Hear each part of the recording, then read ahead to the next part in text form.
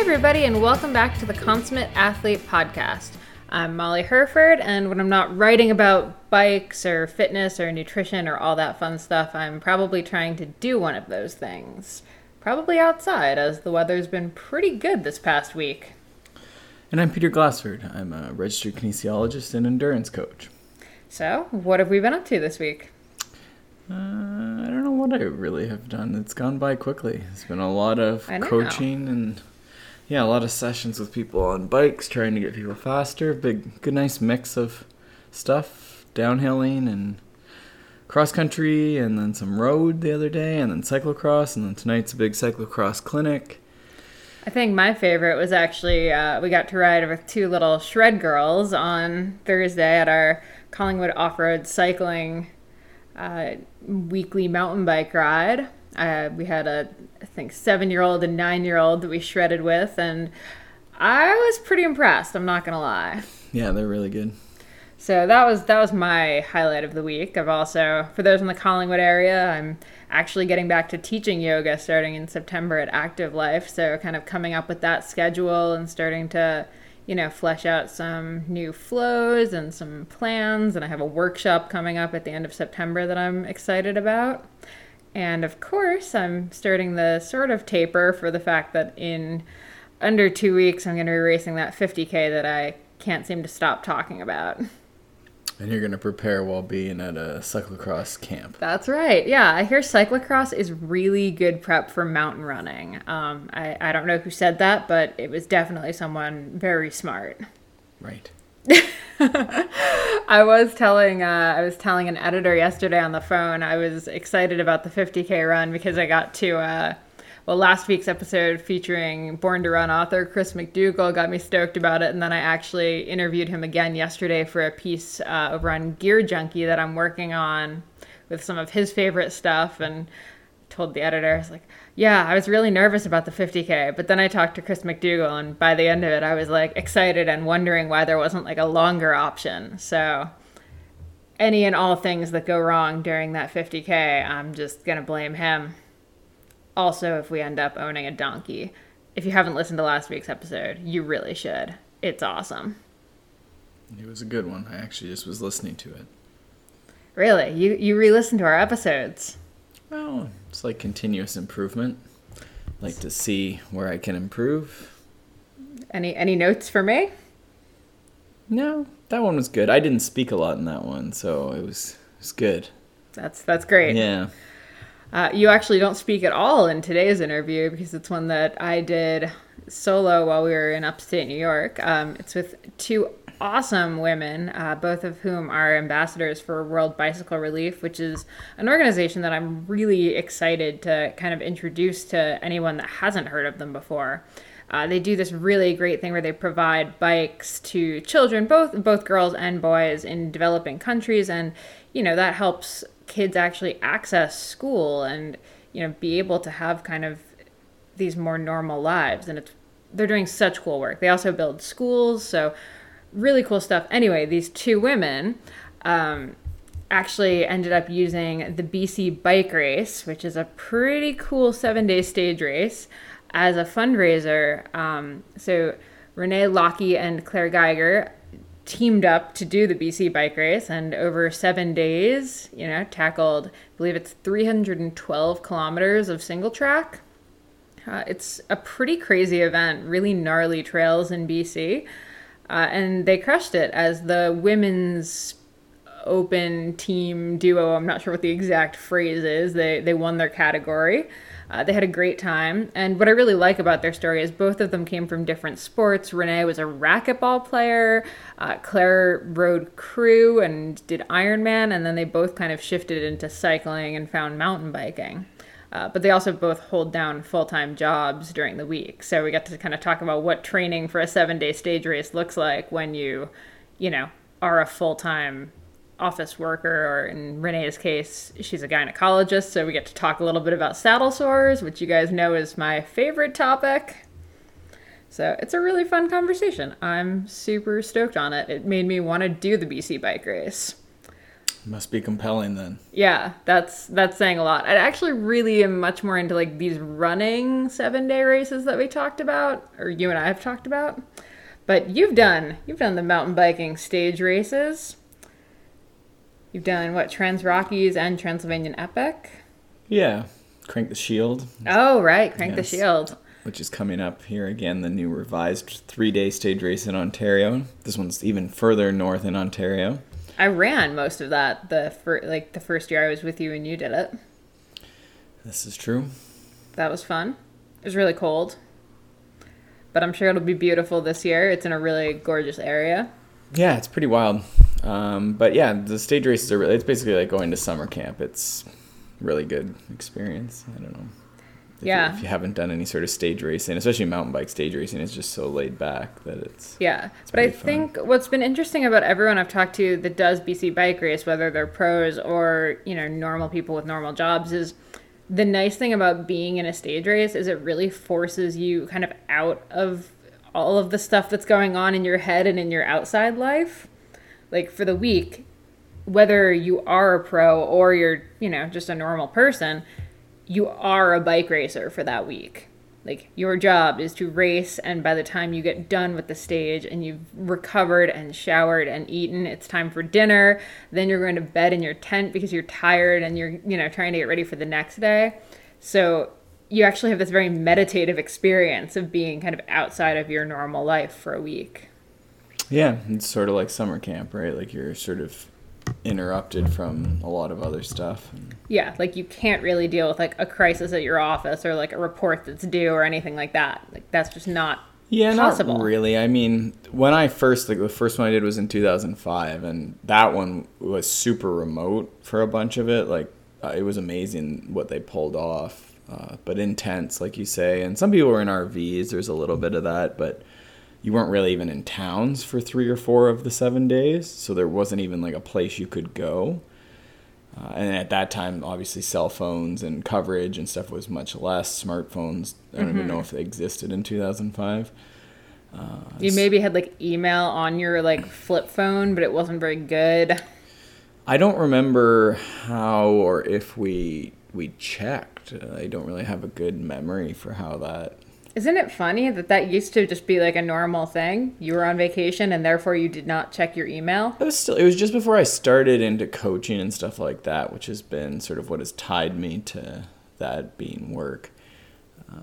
So it was just ahead of that. But yeah, I remember it being, that was really cool to be so far, you know, removed from even stores, right? Like you couldn't buy anything. Right. So yeah, I don't know. To me, and I have a couple friends who have done BC bike race and a few other ones, and they just treat it like a tour. Like they have zero, you know, they ride ahead of time like they would, and then go, and it's just like BC bike race is basically, you know, around Whistler, and I think they do some North Shore and Squamish, so you're hitting like a lot of the highlights. 4 ferry rides throughout the week. Yeah. Well, I mean, that's how you get anywhere in BC, basically, but... It's true. Yeah, so there's a lot of different ways you can go at these, right? Whether you're going to be the most pro. Lately, they've started adding things like enduro within it, so you could just sort of do an enduro basically every single day. Mm-hmm. So it's a little more casual, and then you race down the downhills, and then there's people who just do tours, right, versus racing it. Mm-hmm. So.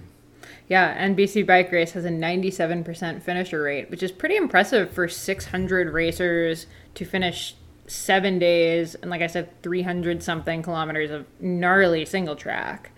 Like it's pretty wild. I've never heard that.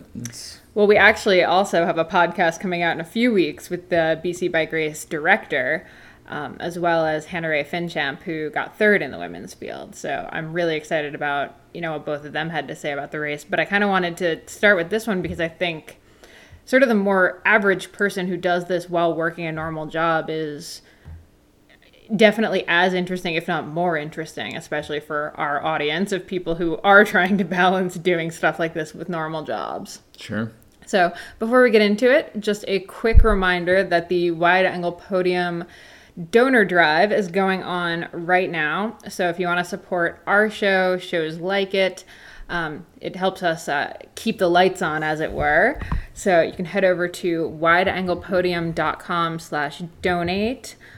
It would just be, awesome. All support is welcome, any level. You can do it for $5 a month. You can do a one-time donation. And during the donor drive, there's so much bonus content that you get. I can say it's pretty awesome because I made a fair amount of it for our show. And the stuff that you get from the other shows on our network, like CX Hairs and Slow Ride Podcast, is also pretty sweet. And like we said last week, and we'll say again at the end of the episode, if you donate and come up and find me at a cross race and show me that you donated, I will buy you a beer. Or Peter will. Whichever of us you find. Sure. So the important thing for people is that during the donor drive, you get some extra freebies for donating that you can't get the rest of the year. You could always, come on as a subscriber, as a donor throughout anytime during the year, but there's a bunch of extra stuff. There's t-shirts and stickers, I believe a patented aero race pin. Woo! So these are pins that are aerodynamic, I take it. They could have saved 3 minutes during BC Bike Race if they had And you these. Can sign up to do a recurring fee like you would with your Netflix or your iTunes, or you can also just do a lump sum as well. So that's the idea. Sort of keeps us from getting advertisers that are annoying companies that you don't want to hear from for the sake of a 2-week drive. This is essentially what's happening. Cool. All right. Again, that's wideanglepodium.com/donate. And without further ado, let's talk all things BC Bike Race. First of all, congrats for finishing the BC Bike Race, ladies. That's a pretty intense accomplishment. Thank you. Thank you. So, how was it? What's your one sentence descriptor for how the race went? I would say it was, yeah, if you want to give it one word, it was definitely awesome, challenging, and a total blast. Yeah, I would say it exceeded expectations in every sense that I could imagine. Yeah, I'm actually very lucky. I just spoke yesterday to Dre, who's the promoter of the race, and he's been running it for 12 years, and we just kind of talked about some of the statistics for how many people, how many meals get served at it, all the work that goes into it. And I'm constantly amazed because I don't think I've ever heard anyone say one bad thing about the race. Everyone from the highest level to the, most in it for a chill ride kind of people seem to have a great time. Yeah, I would agree with that. That's what I would agree.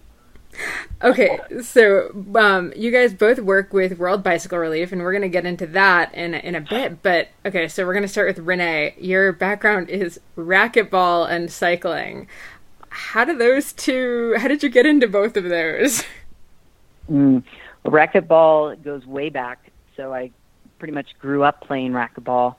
Had a mom that played racquetball on a recreational level, and so I took it to a competitive level in my, probably around 12, 13, and played some pro racquetball through high school and high school and college, and that was just my main sport. It was the one sport that I excelled at, and I played that until med school took over my life, and haven't played since. So that was just phase one, I guess, of competitive sports for me. Oh, okay, so what turned you on to cycling? Yeah, cycling is something I've always done for fitness. So initially road cycling. I've also been a long time bicycle commuter for work and school. So it was just always kind of a staple of my fitness. Was riding bikes, and then I didn't really start mountain biking until I moved to Austin, Texas in 2002, and mountain bike on a recreational level, did a lot of charity, road and mountain biking, and then decided in 2015 with some encouragement of some friends to start racing, and that coincided with a move to Colorado, so it felt like a natural thing to do, and so here we are, season 4, and I love it. That's awesome. So as an OBGYN, you'll probably appreciate, I actually have a book that I wrote that's all about, it's called Saddle Sore, and it's all about kind of lady parts and bikes and stuff. So as soon as I saw that, I was like, oh my God, we need to talk. Do you ever find yourself giving people advice about saddle sores and stuff like that? Well, Claire's probably laughing. I think we've both had personal experiences with some of that, but I guess the most I've gotten was when I've volunteered to ride medical for events like Ride the Rockies, and I'm, actually in a medical tent or providing some support. Then I've treated a handful of people. Some have been pretty bad. Yeah, I remember hearing people doing like the Trans Rockies. It's not so much about the partnership during the day on the bike. It's the partnership really comes out at night when you've got like the flashlight between your teeth and you're trying to like help your friend pop his saddle sore on his butt. Like, oh god, my gosh, yeah. Yeah, nothing that bad. It's just like managing, like just such a glamorous sport we're in. I know. Actually, they have a conference. They have a conference at in Colorado Springs, usually every year. And I don't know if the U.S. Olympic Committee puts it on, but it's the medicine of cycling. And you can just imagine every kind of injury, but including dermatology. And I've always wanted to attend that. I think it would be interesting. Yeah, I've seen that. It's on my bucket list for sure. Mm-hmm. And then how did you, Renee, end up with World Bicycle Relief? So my first season racing out here, I just did it on my own, and I did a charity road race in France, and I got more introduced to World Bicycle Relief because I was racing on a team against them, but I got to know what their charity was all about, meet some of the people involved, and I've always thought, wow, if there's another season of this, I'd love to race for World Bicycle Relief because I love the cause. I could totally get behind this. With some of my experiences traveling and volunteering in Africa, I could immediately see the need for that. And so the next season, I decided I wanted to connect with World Bicycle Relief, see what was involved in being an ambassador or being part of their team, whether it was for Ride the Rockies or Leadville 100. And so I contacted Claire, and we met and talked and shared a little bit about our backgrounds, and it was a good fit. And so I raced for them last season and did some key events and raised a lot of money. And then this year is season 2, and I took it to a little bit of the next level and applied to be a global ambassador, which I'm doing, and started a small women's mountain bike race team to recruit some other people to race for charity along with me, and just for the extra camaraderie and fun, and it's just been great. It's really made racing so much more significant than if I was just out there trying to set a personal record, Yeah, absolutely. And we'll get into why BC Bike Race kind of matters for you two, but let's also get into Claire. So what is your athletic background? I know you've done Ironman, you were involved in crew, and you do both road and mountain bike. So what's your athletic history look like?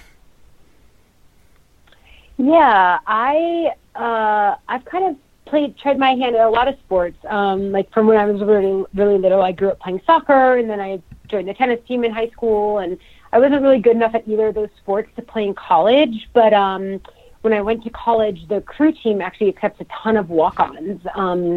It's almost primarily walk-ons. And so I kind of decided to give my hand a shot at that. Like, I went to school, I'm 5'4", but I was really small, and I actually didn't go to be a rower. I was a coxswain. So I was the one that sits in the back of the boat and tells the rowers what to do.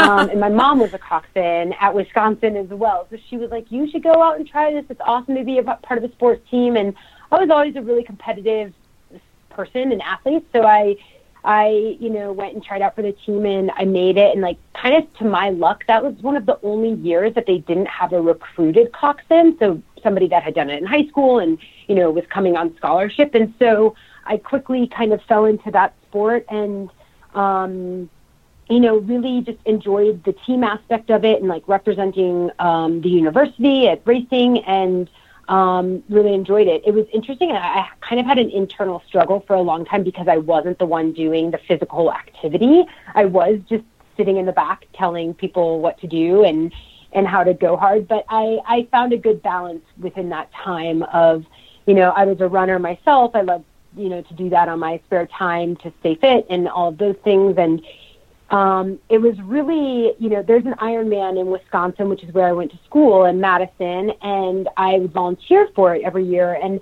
I kind of decided during my senior year of crew that I was going to do the Ironman when I graduated, because I really wanted to show all of my teammates that I was willing to push myself as hard as I was asking them to. And so I completed the Ironman the year after I graduated, and I ended up winning my age group and qualifying a spot at Kona, which is the World Championships. And that kind of led into a couple years of racing Ironman. I raced Ironman Texas, and I won my age group there again. And then I went to Kona, and I finished 9th in the world in my age group. And so I had a great time with Ironman, and it was a really good way to push myself physically. And I loved the kind of varying aspect of it, of the run, the swim, the bike, but also getting your nutrition down, mentally preparing and being able to deal with the ups and downs of the days and pushing through all of that. So that was a really good time. And I learned about World Bicycle Relief while I was racing in Kona. Hey guys, we're just going to interrupt you for a second to talk again about the Wide Angle Podium Donor Drive. So for those of you who don't know, Wide Angle Podium is the network that our podcast is on, along with other awesome cycling-related podcasts like CX Hairs, Slow Ride Podcast, We Got to Hang Out, The Honest Bicycle, tons of other really cool ones.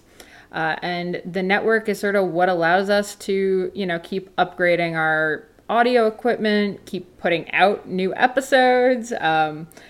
Hosting and all that kind of stuff is not free or cheap. So, it really takes a village to have this kind of podcast going out every single week. Yeah, and the way I like to describe it is, we used to all pay for our cable channels. We used to all pay for all these crazy things, and, everything gets sort of cheaper, but it also gets more specific. So you can now get the exact content. Hopefully, we're providing content. You're listening, so thank you for that. But you're getting, the content that you want. It's very specific to, the cycling you like or the sporting you like. And we're not getting, really any commercials that are stupid and for, odd companies that you don't support. So it's true. So anyway, this month we have our Wide Angle Podium Donor Drive going on. It's just going on through the end of August. And any new donors get a ton of rad bonus content. I can say it's rad because I made a lot of it. So these are downloadable documents. There's some extra episodes with some really cool people. There's some longer added content that are from some of the episodes we have done. Mm-hmm. Can you give people any teasers on those? Yeah, actually, we have one of my favorite people talking about nutrition, Matt Fitzgerald. So we got some extra nutrition stuff. So you're going to get faster? Yep, extra healthier? Sports. Yeah, and you're going to get smarter, too, because we have Simon Marshall talking about some sports psychology. And he was really well received. He's a great guest. Yeah, absolutely. And then during the donor drive, you also have access to things. There's some T-shirts, there's some pins, some stickers, some really cool stuff like that. And basically, you can donate on a sort of recurring thing, like you do with your iTunes or your cable package or whatever you're paying for monthly. And that's at lots of different levels, obviously. And you can also just do a one-time sort of annual or one-time lump sum as well. Cool. All right. Again, that's wideanglepodium.com/donate. Any and all contributions would be greatly appreciated. And if you're already a donor, thank you so much for supporting the show. And with that said, let's get back to it. And I had always wanted to tie my racing to some type of charity work or some way to give back, because I think in so many of these sports, you invest so much time and energy into yourself. And, we're just amateur athletes. I wasn't getting paid to be out there. I was just doing it because it was fun. And so I really wanted to find a way to tie in something more meaningful. And when I found World Bicycle Relief, it was just the perfect fit. It was international work, humanitarian work, and it tied to the bicycle, which was a tool that I found was very prevalent in my life, but I also knew had such big impact for, people through mobility. So I started as a fundraiser myself while I was still racing Ironman and was fresh out of college. And for me, I didn't have a lot of money. My friends didn't have a lot of money. But this $147 was so tangible to me and like something that I could really wrap my head around, that like if I could raise a bike, I was changing a life. And so I rallied a bunch of my friends, and I ended up raising 25 bikes my first fundraising time around, and I was really proud of that. It was a way to make my racing a lot more meaningful. And then when I moved out to Colorado, a spot on the development team on World Bicycle Week opened up managing fundraising. And so that's when I really kind of got out of racing and just really poured myself into this work. And I felt like, gosh, if I can raise 25 bikes on my own, that's great. But if I can help other people and empower them to reach out to their networks and do that fundraising, then I'm going to have such a bigger reach. And so being a part of the development team at World Bicycle Week for the past 5.5 years has been super rewarding for me to see, you know, how many bikes we've distributed. When I went and raced in Kona, they had distributed 79,000 bikes, and we're now over 400,000. And to be a part of so much of that growth has just been the most rewarding thing that I've really been a part of. And so for Renee and I to be able to tie BC Bike Race, which again is a big investment of time and resources into yourself, to be able to look back and say, you know, this is the outcome. And really what I'm most proud of is, I mean, we've raised over $23,000 now. And I think that's the legacy that I'll be most proud of for this event. How many bikes does that translate into? Well, so we're basically funding a school, and so that includes the like the programming and the mechanics training and cool. all of that. So yeah, we're funding a specific school in Kenya. And so that, like, the 20,000 was kind of our goal to do that. And additional funds will continue to fund bikes. But now we've fully funded this school. That's awesome. And I want to come back actually to just the bike thing, as you mentioned it. I think you said it was $147 per bike? Correct. Yes. Okay. So that's this is the Buffalo bicycles, right?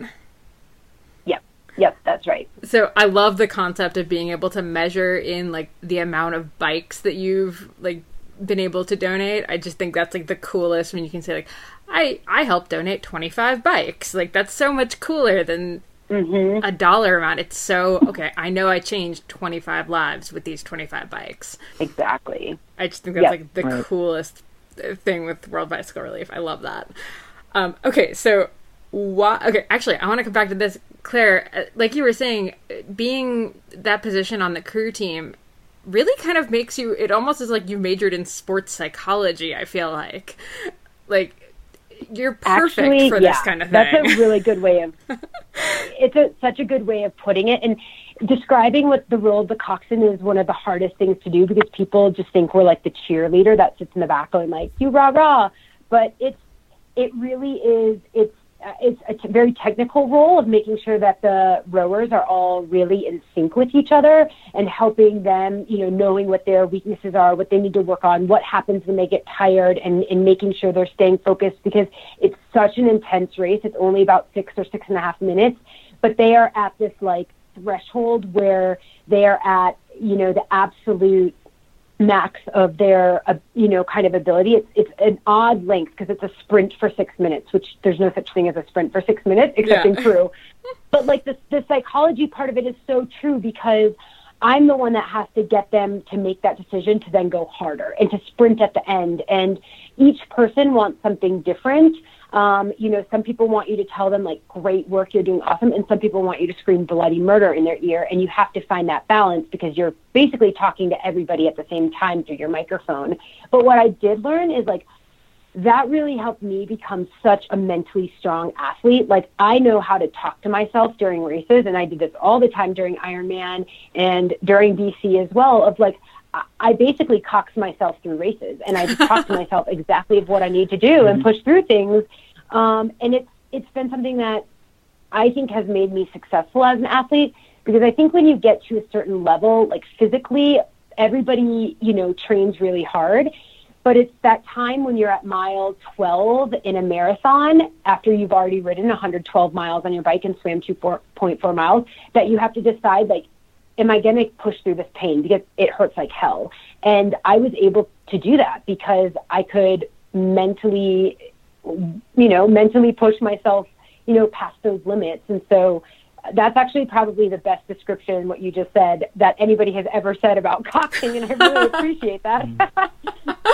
Yeah, and just to drive that in a little more, and I think Claire coxed me through this race too, if you think about it.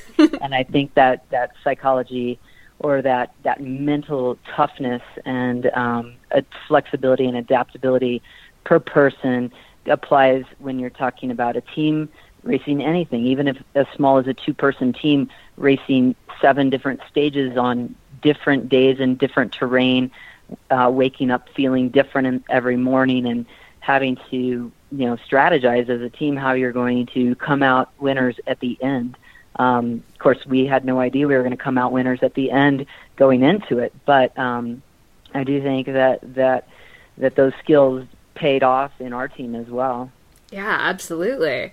So this could go to either one of you, but what made you guys decide BC Bike Race is going to be the race? Yeah, I'll take that one because it was my idea. I think I've got more history in mountain biking than Claire, and so I'd heard about this, much like hearing about the Leadville 100. I'd heard about this BC Bike Race, this 7-day. I mean, everyone who participates in the BC Bike Race will come out raving about it. Like you said, whether they won it or whether they're in the back of the pack, they'll tell you it's the best 7 days they've had on a bike. And so I always wanted to go experience this and see what it was all about. And I had a friend I was going to race with, and she ended up injured, and I ended up looking for a new partner and deferring for a year. And this was the year, and I really didn't want to have this experience solo. I just thought it would be way more meaningful, plus more impact, fundraising for World Bicycle Relief if it was a team thing and not a solo endeavor. And Claire and I'd come to get to know each other over the year and a half prior, and we knew we were well suited in sports, in road cycling at least, and weren't sure if it would translate into the same compatibility on mountain bikes, but I knew her intensity and her competitiveness and perseverance and all that, and I thought for a 7-day race, I'll see if I can talk Claire into this. There were only a handful, very small handful of friends that I thought would be suitable as teammates, but it was my bucket list race, and I think something I figured almost anyone could get excited about if the timing was right for them. So I approached Claire and said, "You're my first choice. Please say yes." And you got a yes. Yeah, it came with a lot of hesitation. I'll tell you that much. I was really nervous about it, like more nervous than I've probably been about anything else I've done. And it was a lot of back and forth. And Renee, like I put a ton of time into,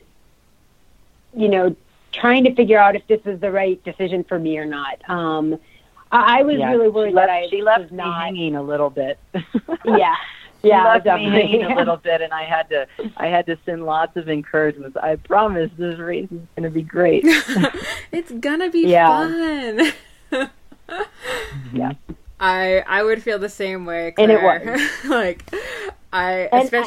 It's BC mountain biking. Like, that's no joke. Exactly. Totally. And I had never even done a mountain bike race before. Like one little 30-mile race, 2 weeks before, and that was before I'd even committed to doing this. Like, I've tooled around on my bike with my friends, but I just was so outside of my comfort zone. I've never raced for 7 days straight, and I felt like, gosh, I'm just not fit enough to come back day after day. And I think my biggest thing was I didn't want to hold Renee back. I didn't want to be a weak link, and I knew we were very well matched, and I thought we would be good, but I just knew she had a lot more experience in the race scene, and it's a big decision, and it was really other people that encouraged me to take the leap. And if you ask my fiance, at least the 3 weeks leading up to that event, I mean, I was so nervous. I would lay in bed at night and I would just be like, this is not a good idea. And Renee, one of the doctors on her team quit early, and so anyway, she was scrambling. They said they had to cover all these shifts, and I was like, maybe we're gonna have to drop out. If I'm lucky, maybe we'll just have an out that I don't have to go and do this. But it's funny because after we finished the first day, it was like all of that stress just immediately came out. Like I was like, okay, we survived the day. We can survive this week together. And I think we really fell into our groove and everything changed. And I think I said multiple times throughout the week, like, I'm so glad you talked me into this. I'm so glad you talked me into this. This is so fun. And like, everything just changed. But, I think it's good to be nervous before a race. It means you care. It means that, it is a big undertaking. And I think those are the ones that are most rewarding because that's what it was about Ironman for me. It's such a big undertaking, but the reward when you accomplish something that big that you've pushed your body to the limit is like, it's just awesome. It's such a great feeling. Mm-hmm. Yeah, it's funny. We did an episode on pre-race nerves a couple months ago, and what we both kind of ended up saying was just like, if you're not nervous and like kind of freaked out about a race, you probably don't care enough about it. So those nerves are actually a positive. And I mean, how much of the nerves were from, only 15% of the people who do BC Bike Race are female. So how was that experience? Was it just super rad or was it kind of a boys club? And did you camp? And also, was it just like men's camp, women's camp? How did this work? It kind of becomes one big family. And honestly, the men were amazing. And in fact, I would even say, beyond my expectations, they were cheering Claire and I on as a team and saying, go get them if they knew the other team was ahead of us, or if they knew the other team was behind us, they would be like, they're on your tail, go harder. Or, they were very, very friendly, even to the point of sometimes letting us pass if they knew it was a tight race that day. And so I think they were super cool. And yeah, it's one big village. It's hundreds of tents spread around. And so, you're eating and sleeping and racing with these 630 people for 7 days. And you get to know a lot of people, especially the people who are day after day kind of in your pack at the same pace.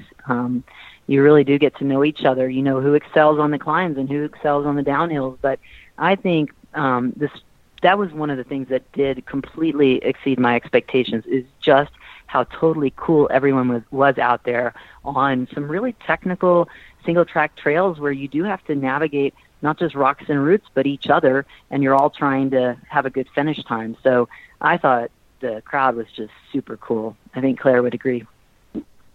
Yeah, I would absolutely agree. Like it was so much fun. And my biggest fear about mountain biking has always been that I'll get on the single track and I'll just have guys breathing down my neck wanting to pass. And I didn't feel like that at all. They were so supportive. They were cheering. They knew the close competition we were in with the second place team. And, they would roll into aid stations and be like, you guys got this. Like, it looks like they're not as strong today. Like, take them, like they were a part of the competition too, which made it really fun. And just overall really supportive. And even on a couple of the descents, like if I heard someone behind me, I'd pull over and let them by. And then, at the end, they were like, you didn't need to do that. Like you were totally shredding. And I was like, well, I was not shredding, but I appreciate that.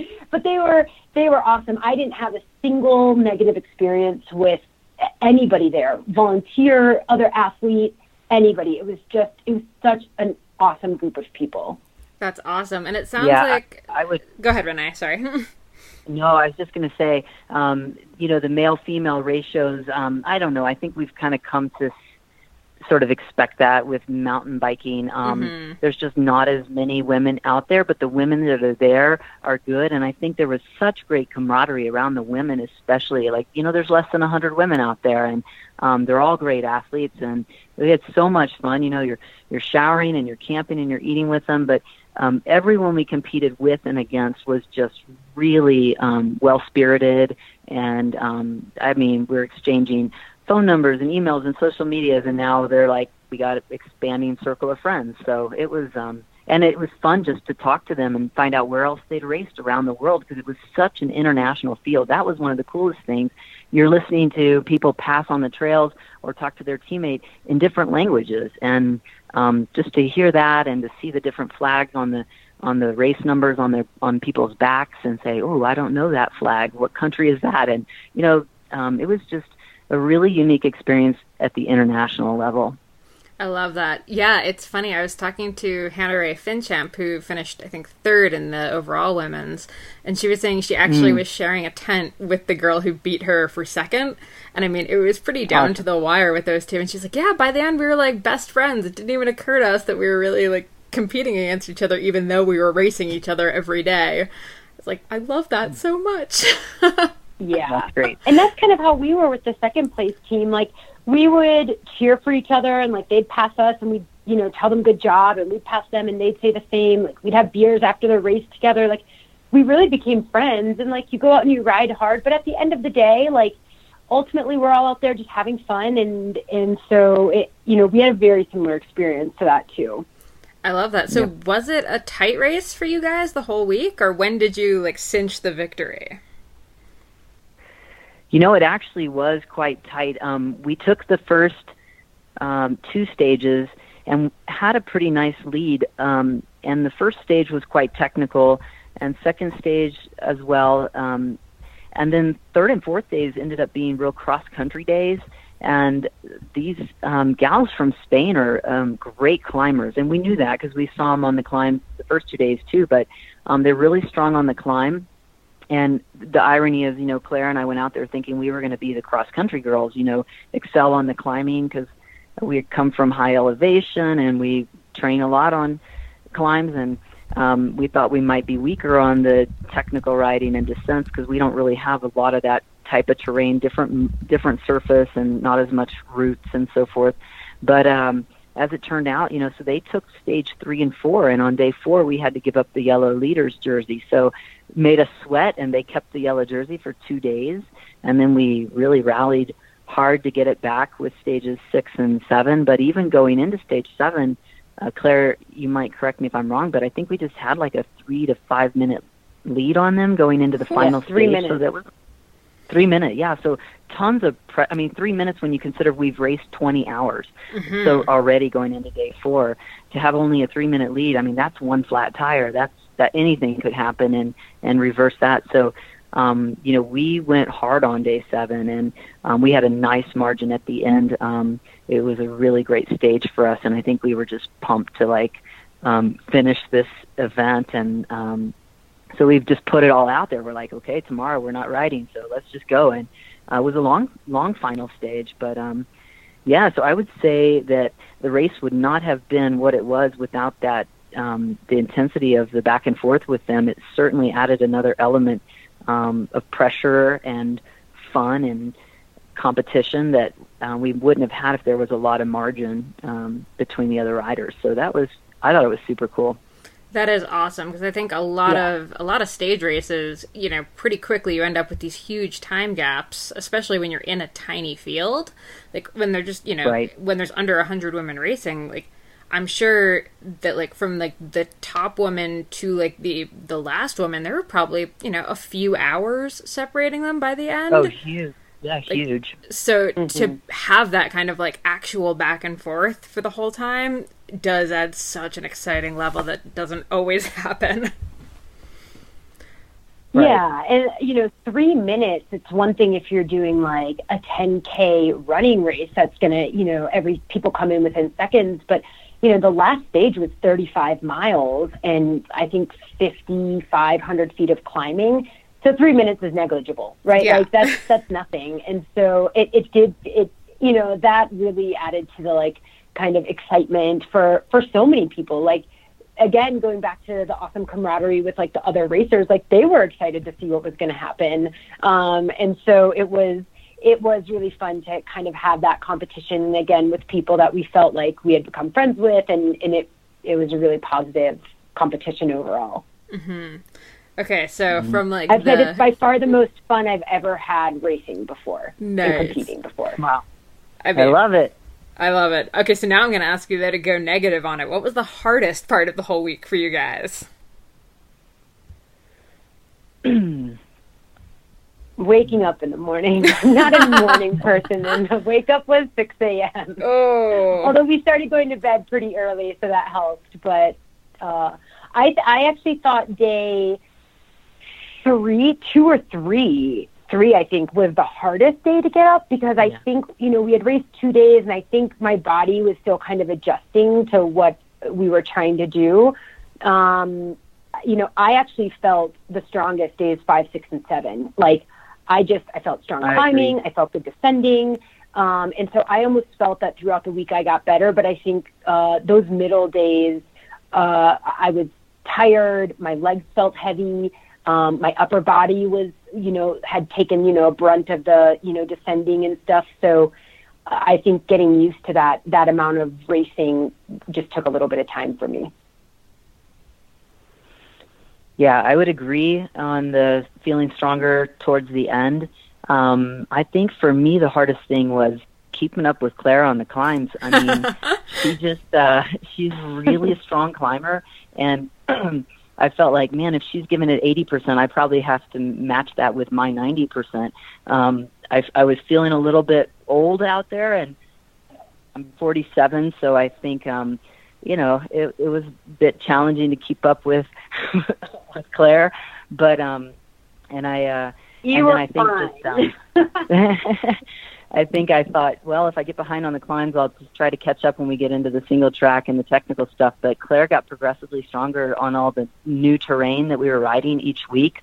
So I really had to give it all every day. And I kept waiting for a day that I could kind of coast or cruise a little, and it just didn't come. So, even to the point where we got to the last couple of days and we weren't stopping at aid stations even for quick, grab a goo or, grab water. We were skipping aid stations and just trying to really push hard. And so I think it was just intense. And I feel like I've been in a 2-week-long recovery. I had a race this morning and I felt like I had no juice. Ooh. And I was like, I think it's still left over from leaving it all in BC.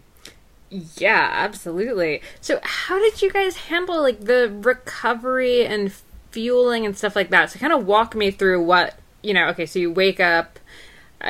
Walk me through what the day looks like in one of these races.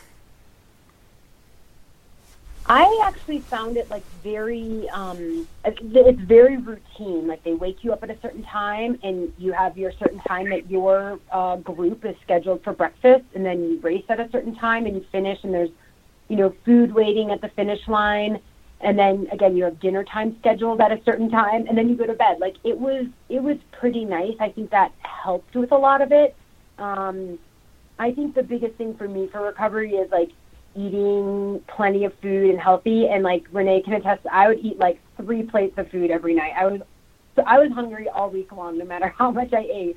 But I think eating healthy food and getting plenty of rest. I mean, we ended up getting about at least 8 hours of sleep every night because you didn't really have a ton of other things to do except go to bed. So that was pretty good. And I would say that's a huge part of the recovery.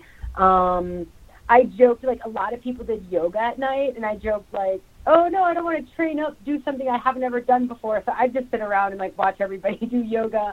But I think the, kind of the stretching, the nutrition, and the rest is the best thing you can do. I don't know, Renee, what else you think? Yeah, I agree. I joked that it felt like Groundhog Day because every day it was the same repetition. And by day 4, it's just kind of weird. Aren't we back in the same place again? I've only done 3-day stage races up until this. So by day 4, I was kind of wow, we're doing this again. Okay. But I think napping when you can. We had 4 ferry rides over the course of the week.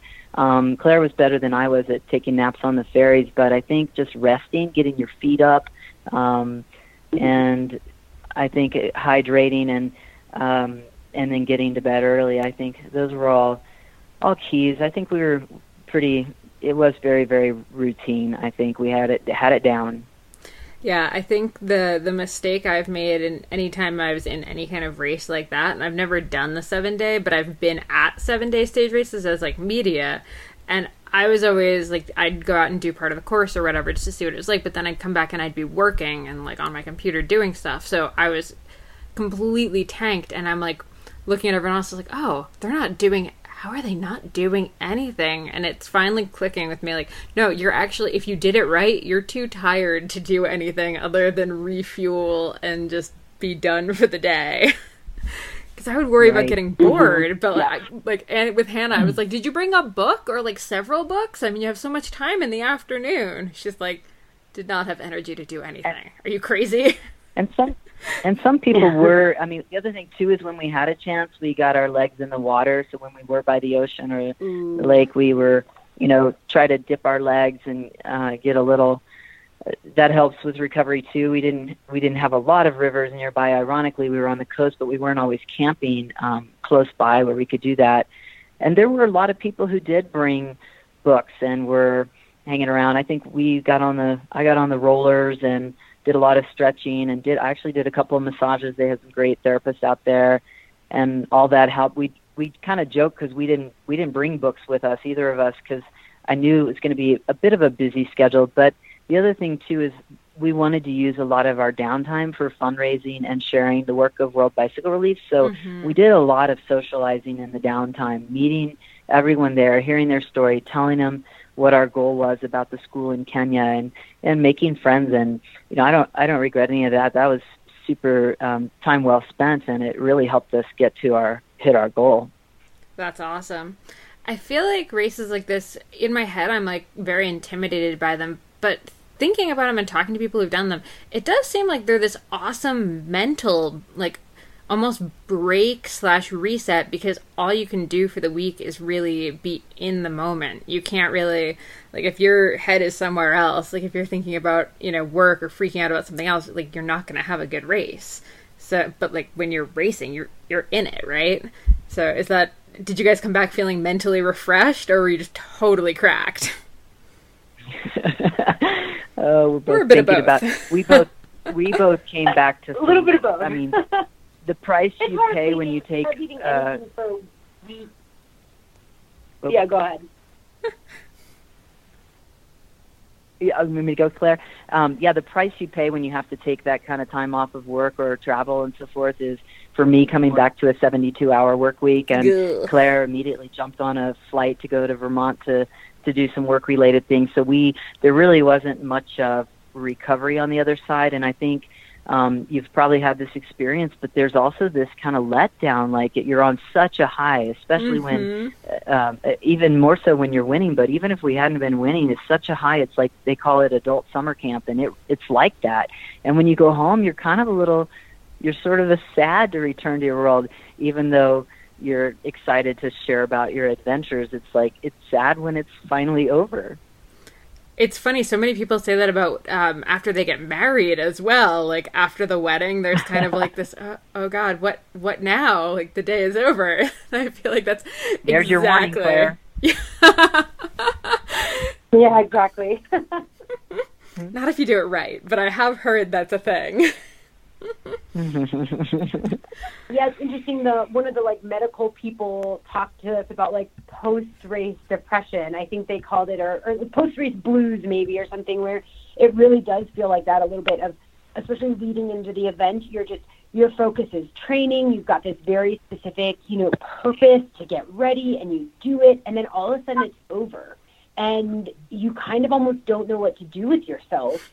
And so, I can see a little bit of that. And I think the same thing, like you said, with wedding is right? You plan for so long, you have your big day and it's amazing. And then all of a sudden, it's just all over. Yeah. But it feels a little bit like that. I think it was good to jump, right into some things, and kind of be able to kind of refocus our energies in other areas besides just riding. Mm-hmm.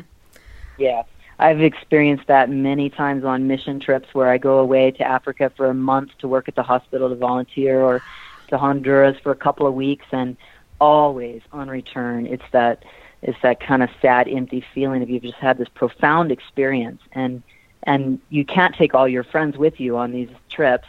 You can tell them about it, but it'll just barely scratch the surface of what happened in your heart and body and soul, and you feel a little changed on the other side of a big race or an important event. And, you kind of have to prep yourself for that. I think it's good to talk it out and expect it to happen. It's kind of it can mess with your mind for sure. And you wonder why I'm so happy, but why do I feel let down? But I think that's the common phenomenon. Yeah, absolutely. So you guys did this as a team. Do you have any tips for people that would be thinking about doing some kind of team event? Because I feel like it is I think it's so much harder personally than racing solo. I mean, it's got so many great things about it, but I do believe it is a bigger challenge. Agree. Yeah. Claire, you got it? I think it is. Yeah, I mean, I think it in some ways is a bigger challenge in that, their mechanical is your mechanical and your bad day is their bad day. But at the same time, also, like, the victories are so much sweeter because you're sharing them with someone. My biggest suggestion is make sure you're compatible with that person. We met a lot of people along the way. Like, one guy was like, yeah, my partner didn't train for this, and I'm not waiting for him. And we were like, oh, gosh, like, that was right. So I think that, we had a great time because we were compatible. So we rode, the majority of the race really within eyesight almost of each other. So that was really cool. And then it goes back to it. Like, I think that it also can be really beneficial because even if, like, there was a day that I wasn't feeling super strong and Renee was ahead of me, and I was like, okay, I got to do this for Renee. I'm just going to push myself hard. And so it almost took the pressure off of just thinking about, my woes and, like, really basing it on our team aspect and focusing in on that. And that helped keep me really positive throughout the week of, like, wanting to, do the best for our team versus just personally. So I think the team part, it just was so cool to be a part of. Mm-hmm. Yeah. But I would agree with the tip of compatibility. I think in a race where you can either go solo or go team, I think unless you have someone you're super compatible with or you've laid out all your expectations and you're just on the same page about what to expect going into it, I think it's better to race solo. But I think the victory and the experience is more sweet shared, and it does add another element.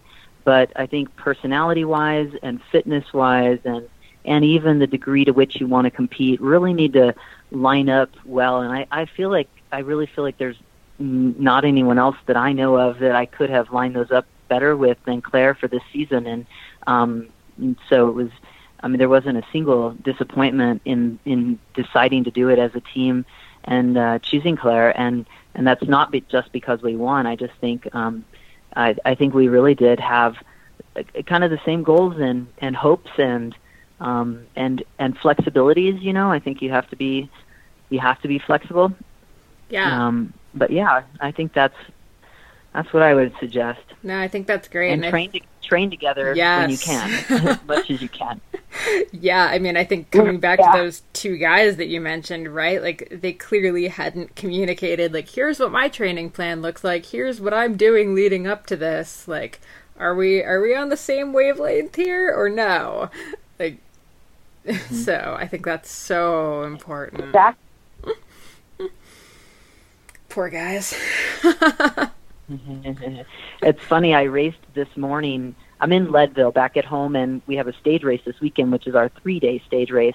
And Claire, two of the friends we made at the BC bike race, Eric and Michael, were there racing, and it was just so fun to look over and see. We met them. They're from Colorado, but we met them in BC and had never met them before. And we're similarly paced, but they're just buddies that ride together now and then, and they raced it as a team. And today this wasn't a team race today, so they're racing separate. But it was just so fun, just to see them, and I kind of had a little flashbacks of that experience. But yeah, people choose all kinds of partners. I mean, there were people racing with their brother or sister or friend from high school in another state, and many of them had not had the advantage we had. We thought we didn't have enough time to train together, but the little bit that we did, and we were really dedicated to trying to make our schedules work, even if it meant we rode at 6 a.m. Before we both went to work. Because I travel around, I'm not always in Colorado Springs, so, and neither is Claire. So, but I think that little bit of just working to train together as much as we could was very helpful, and it was actually sufficient. We worried that it wasn't, but it was actually just fine. Nice. All right, and then I mean, before we go, let's talk World Bicycle Relief. Clara, this is probably, since you're the development manager and fundraiser extraordinaire, give everybody kind of the, not sales pitch, give everyone the why the heck they desperately need to donate to World Bicycle Relief and what you guys are all about. Yeah, and I mean, that's nice. Renee is just as equally as good of a spokesperson as I am. So, again, it was awesome to be out there together at the race and be able to share. I mean, for me, World Bicycle Relief has such a direct impact immediately in an individual's life. And it's what originally brought me to the organization, and it's what continues to drive me today. I think a bicycle is a tool for an individual to empower themselves, and for a student, it just immediately provides a brighter future by allowing that student to stay in school. And I think the impact is so profound. So for $147, which to many of us as athletes, right, like that's less than what our helmet costs. Mm-hmm. Let alone our shoes, our sunglasses, and our bike, and new tires, and all of those things. Like, it's such an easy thing to wrap your head around, and it's a tool that really drives an individual's life forward. And I continue to be so inspired by the stories of lives changed and, the opportunities that are opened up because of a bicycle. And it's just, 400,000 bikes have been distributed, and the need is still out there. So I'm excited to hit the 500,000 mark, the 1 million mark, and even beyond, and continue to, give to someone else this tool that has also been so important in my life. It's an incredible opportunity, I think, and so easy to be involved in. Mm-hmm. And it's so important. I mean, what you guys do, not just with getting bikes to people, but specifically getting bikes to women. I mean, some of them, like plenty of them go to men, but the girls and women who get these bikes, like their lives are completely changed. And it's just so amazing to me reading some of those stories. It really is, and I think you make a good point about the women. We really do focus about 70% on girls and women, and we're not necessarily going in and saying, the work should be divided equally amongst boys and girls. Like, that's not our position, and that's not our spot to go in and say that. What we do is we try and empower those girls, and that's amazing. And I think this year especially, the UN had their first World Bicycle Day, recognizing that the bike is a key tool to achieving a lot of goals that are worldwide. And the UN has set these sustainable development goals, and there's 17 of them, and 9 of the 17 can be improved by having a bicycle. Eradicating poverty, being able to access education, all of these things, a bicycle plays a key component. So, it's really exciting to think about the bike as a tool being recognized at such a high level that it is important in a lot of these goals that we have, on a global basis. So the options are just endless, and I think mobility is such a key part, especially in those areas of the world that we work where distance is so vast. Mm-hmm. Awesome. And how can people find out more about World Bicycle Relief? What are all the web links and whatnot that we need? The easiest one is probably worldbicyclerelief.org.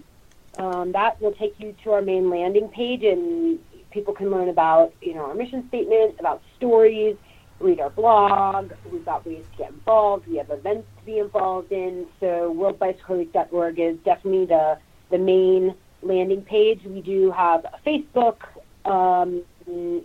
site, World Bicycle Relief, and on Twitter we're at Power of Bicycles. On Instagram we're at World Bicycle Relief. So lots of different ways to follow us in social media and learn more on the website, where we've got our impact reports and all of those statements as well. Nice. And then we'll also have a link in the show notes to the page that you two have specifically for BC Bike Race, if anyone wants to find out more about that or jump into that donation particularly. Excellent. Thank awesome. you. Well, thank you two so much, and congrats on an awesome race. That's so rad. Thank you so much. It's been great chatting. Hey guys, before you take off, we just wanted to jump on here and talk a little bit about the Wide Angle Podium donor drive that's going on this August. So Wide Angle Podium is a member-supported network. They have tons of awesome shows, you know, in addition to us, obviously. We have the Slow Ride podcast, there's Crosshairs, so many other really cool cycling-specific podcasts. I think we might be the only non-cycling-specific one on the network, so it's pretty rad that they let us, you know, hang out with them. Yeah, it's definitely a conglomerate. That makes it sound like they're in some kind of like skyscraper building and no, in fact it's quite different. It's all just regular people who are talking and trying to get, you know, people like Katie Compton, or we just had Chris McDougall today that you just listened to, and it's you know, bringing this content that hopefully is, you know, very near and dear to your heart, you know, whether you're a cyclist or something like that. It's very specific, right? And that's this day and age, you know, we're not paying NBC for our cable package. I mean, you've cut the cord. You're not paying for cable anymore. Who does that? So it's really now, you know, you pay maybe Apple for your $10 Apple Music, and then you Netflix? Maybe you're Netflixing and chilling. I don't know what you choose to do with your own time, but that would be an option. And then, you know, maybe some YouTube in there. And then you got your Wide Angle Podium, right? So you're getting your podcast, and it's a very specific show, right? There's no more channel surfing. You know that these, you know, five different shows maybe you listen to as a cyclist, or, you know, maybe you listen to us for sort of this all-around stuff, and then maybe you have like another show that you listen to that's about something else, like dogs or something. But slowly our show is merging into a dog show. I was going to say. Anyway, though, if you end up supporting Wide Angle Podium, which you can do if you go to wideanglepodium.com/donate, you not only get to help out shows like ours, you also get some sick bonus content. We actually put a lot of time this summer into recording a couple of bonus episodes with some pretty high-level people about some pretty cool topics. We put together a couple handouts and PDFs as well, so you get bonus content from us as well as from all of the other podcasts. So really it should be a lot, right? Like yeah. we put in 3 or something. Is that what it was? This year we have three episodes. But I imagine all the older stuff is in there too, and there was some really good stuff from last year and the year before too. Yep, and yeah, like I said, a couple new handouts with some of the stuff that we talk about on the show, kind of put into here's like an easy way to put this stuff into practice. So yeah, it's really great if you can help support us and the network. We will be forever grateful. You will be our best friends. Cross is coming, so you're probably going to see us at some races. So how great would it be to get to come up and be like, hey, I support your show. I would give you some stickers then. Probably some Shred Girls swag if you I was wondering what you were going to offer on top. I'm like, hey, be careful. What if this goes really well? I'll buy you lunch if you're like one of the highest donors. Beers for everyone. Molly Herford. You know what? If you support the show with over $20 a month, I will buy you a beer at the next cross race. I mean, I think if there's no problem. I think at any level, they still have to find you, right? So what are the chances that this is going to backfire? I feel like at Gloucester, I'm going to lose a lot of money. Yeah, but how much does a beer actually cost? I mean, at Gloucester, if someone gives to you and you give back, and then you have a beer, I feel like that was like meant to happen. I will spend on that beer. That's it. I'm offering the beer now. Okay, there we go. If you donate, screenshot the email that says you're donating. Find one of us at a cross race, and we will buy you a beer. You don't think we can do this unless we'll just trust them? No, I want a screenshot. Oh, and they're gonna have to bring a piece of paper too? No, just their phone. Oh, screenshot. Yeah, I guess you can do that now. You've cut the cord. You got it in the cloud. Come on, I'm just saying. All right, do that. We'll buy you a beer. You'll make our day. Anyway, so wideanglepodium.com. Bonus content. We got bonus content. All right. I'm really wondering. I want to know what the bonus content is for like the crosshairs, and they probably have some really good stuff. Because this last episode they just did, we talked about that last show. I thought that was like one of the best things I've ever listened to. Well, now you're just giving it away for free. No. This is just the show they did. But they had Peter. They didn't. I made up Peter Sagan. That was just hype.